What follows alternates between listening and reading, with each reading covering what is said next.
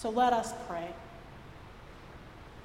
Holy God, as we exist in the tension between what is and what should be, as events open our eyes to pervasive injustice and oppression, give us the strength of our calling to live for you and to love our neighbors in ways that spread justice and equity and peace. And in the stillness of this hour, may the words of my mouth and the meditations of all our hearts be acceptable in your sight, O Lord, our strength and our Redeemer.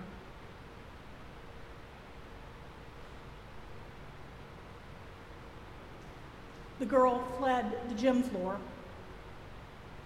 A stunt had gone wrong at the state dance competition, and there were bruises, and then there was the emotional pain.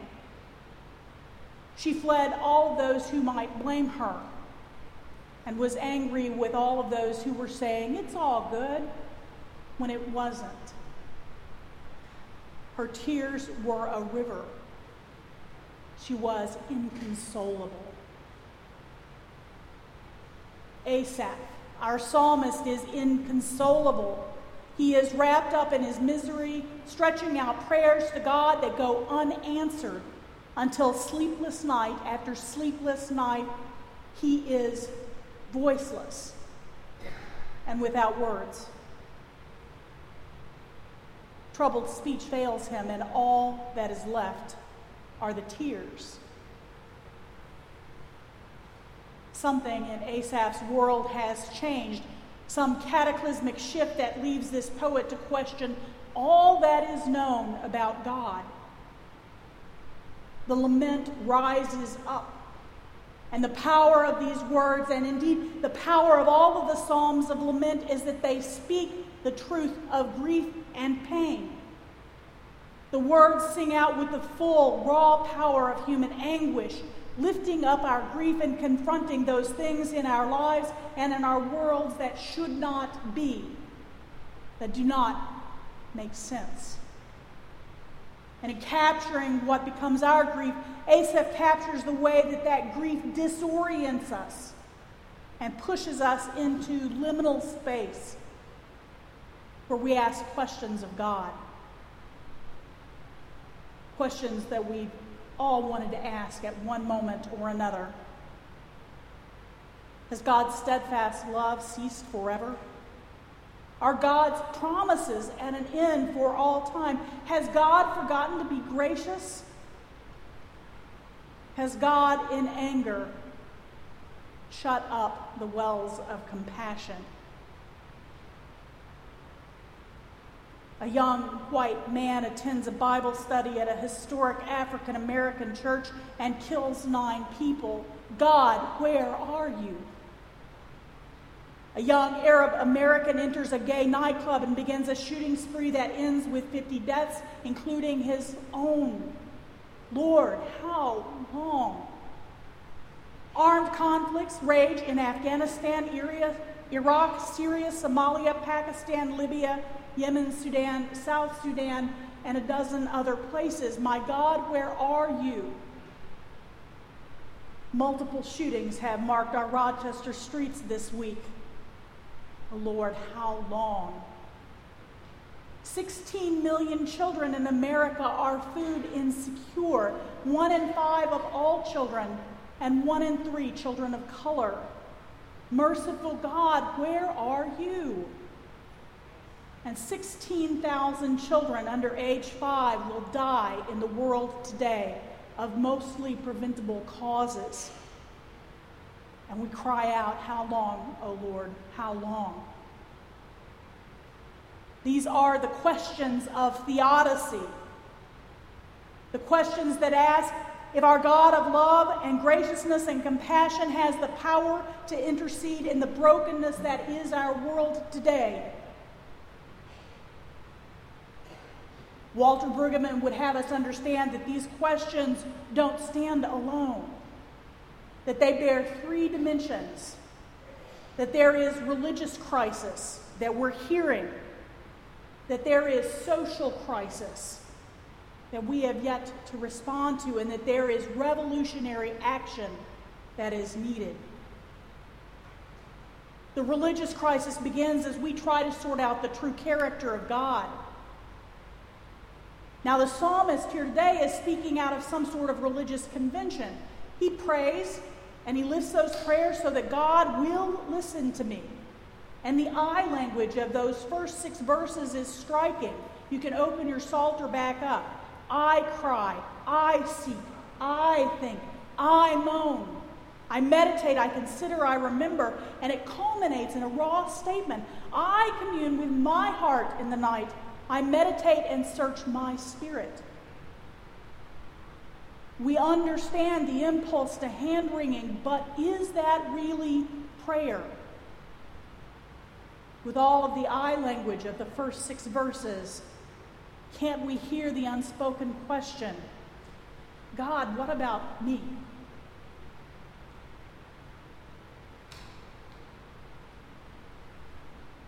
Brueggemann writes that the speaker has grown comfortable with the great affirmations of Yahweh because the great affirmations have readily translated into self-serving assurance.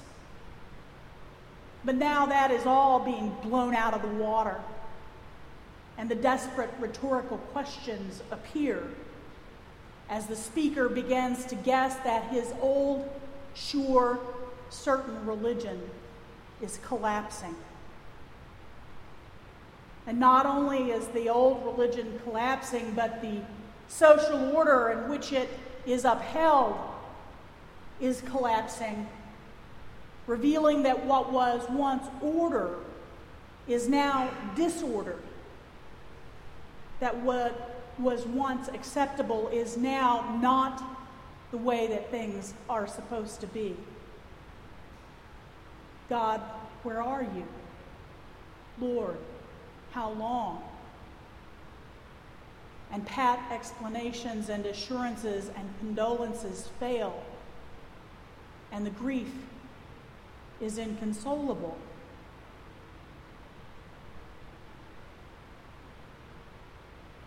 The girl escaped to a dressing room and remained huddled in a corner, and I watched as another dancer approached her. The dancer didn't say anything but simply sat down and put her arms around her weeping friend and then joined her in her tears. And there they remained, huddled together until the tears stopped. There are some biblical commentators that have speculated that Psalm 77 is really 2 psalms divided neatly after verse 10. A psalm of lament, which we've heard, and a psalm of praise, which we've also heard, and that might make it easier to understand this psalm, but the language and the pattern of words and phrases and repetition are clearly part of a single whole. The voice of Asaph cries out, is inconsolable, asks desperate questions, and then something happens in verse 10. And the truth is, the Hebrew is obscure and the verse is hard to translate, so that we can hear the attempts of modern translators who've rendered the verse as we heard it this morning. It is my grief that the right hand of the Most High has changed. Or the New King James, this is my anguish, but I will remember the years of the right hand of the Most High. Or this is what wounds me. The right hand of the Most High has lost its strength, from the New Jerusalem Bible. Or from my favorite translator, Robert Alter, it is my failing that the High One's right hand has changed.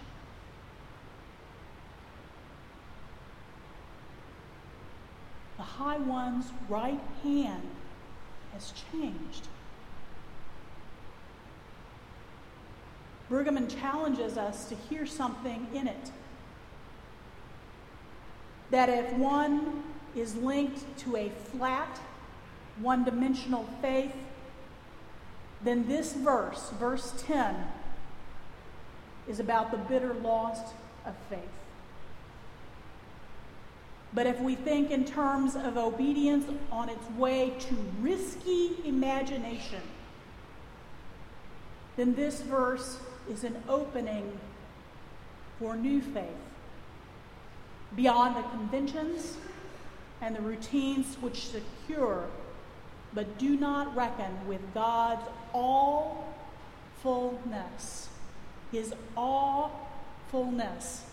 I'll try to get that past my Texas accent.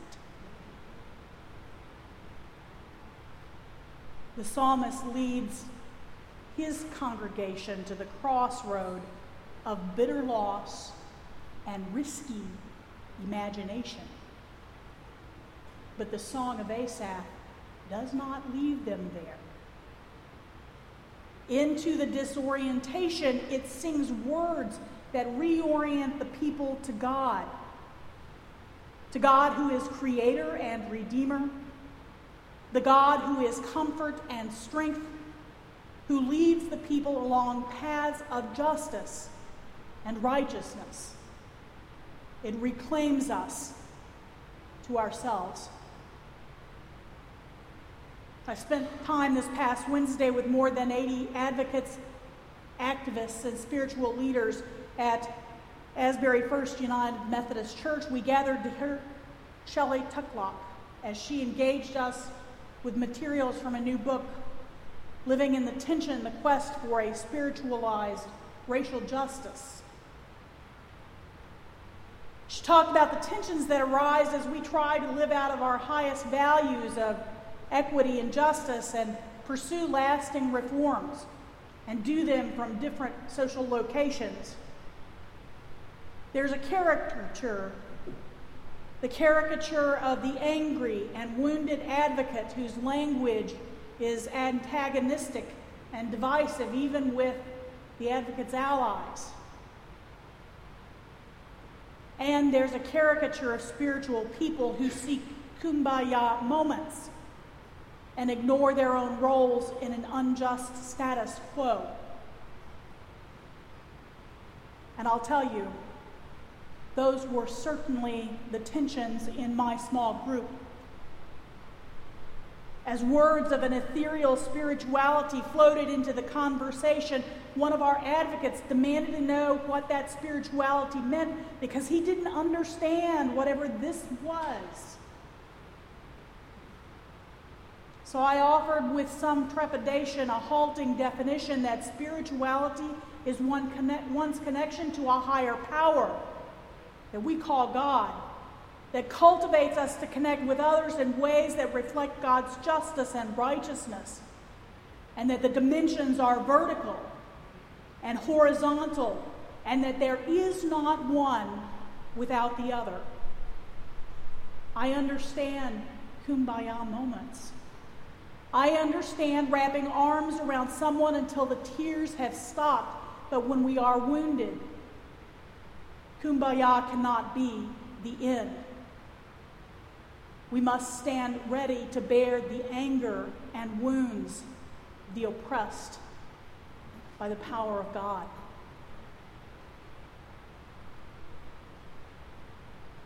Shelley was asked why perceived tensions between spirituality and racial justice matter. She responded, there's a vast potential of untapped transformative power that is waiting to be released. I'll say that again, a vast potential of untapped transformative power waiting to be released. It's waiting for us to connect and waiting for us to get over ourselves. Brueggemann would remind us as we ask the question, where is God? And Lord, how long? We are responding to the growing awareness that our theodicy has to enter the social sphere. It's got to question the legitimacy of present division of power and goods. And it must lead us into faithful action that seeks to displace an unjust status quo. It calls us to help each other stand. So we join Asaph, our psalmist, as he takes us deep into the community's true memory of who God is and what God does. Activity that goes far beyond the I of the first 6 verses and even beyond the we of the covenant community, and speaks to the creation and redemption of the entirety of the world. Clinton McCann writes, the memory of God's saving deeds in the past makes it possible for women and men of faith to embody the reign of God, even in the midst of circumstances that suggest that God does not reign. For out of the memory of the community of faith emerges hope. And that hope pushes us to act. To act as if we follow a God who is sovereign, a God who seeks justice and righteousness and uses the gift of all our lives to do it. That vast potential of untapped, transformative power that is waiting to be released. I watched that long day ago. I watched as peace slowly descended over my dancing daughter, still held tight in her friend's embrace. And I watched as her friend helped her up. And I watched as my daughter regained her courage to face the challenge before her, being part of a team whose work was not finished. And I am mindful that she didn't get there on her own, but through the power of friendship and community. And in that I hear the echoing words of Paul. For freedom Christ has set us free. Only do not use your freedom as an opportunity for self-indulgence, but through love become servants to one another. For the whole law is summed up by a single commandment. You shall love your neighbors as yourself. Where is God, we ask? God is the impulse that sends us to seek justice, that leads us to live with kindness, that presses us to follow God's leading with humility and courage and strength. Lord, how long, we ask? As long as it takes for us to release the power of transformation that God plants in our communities, the power of truthful memory that leads us in faithfulness, grace, and compassion on roads of justice and equity and peace. And as we close this morning, I would use this prayer from Walter Brueggemann. Let us pray. In the midst of all the pushing and shoving among us, in the world and in the church, propelled by anxiety and acted as brutality, you have planted yourself in all your fidelity. You have placed yourself among us in steadfastness and abiding care, present in the day and alert in the night, making us all safe and noticed and cared for. So evidence your fidelity to curb our anxiety, as to restrain our brutality, as to overcome our alienation. By your fidelity, renew us.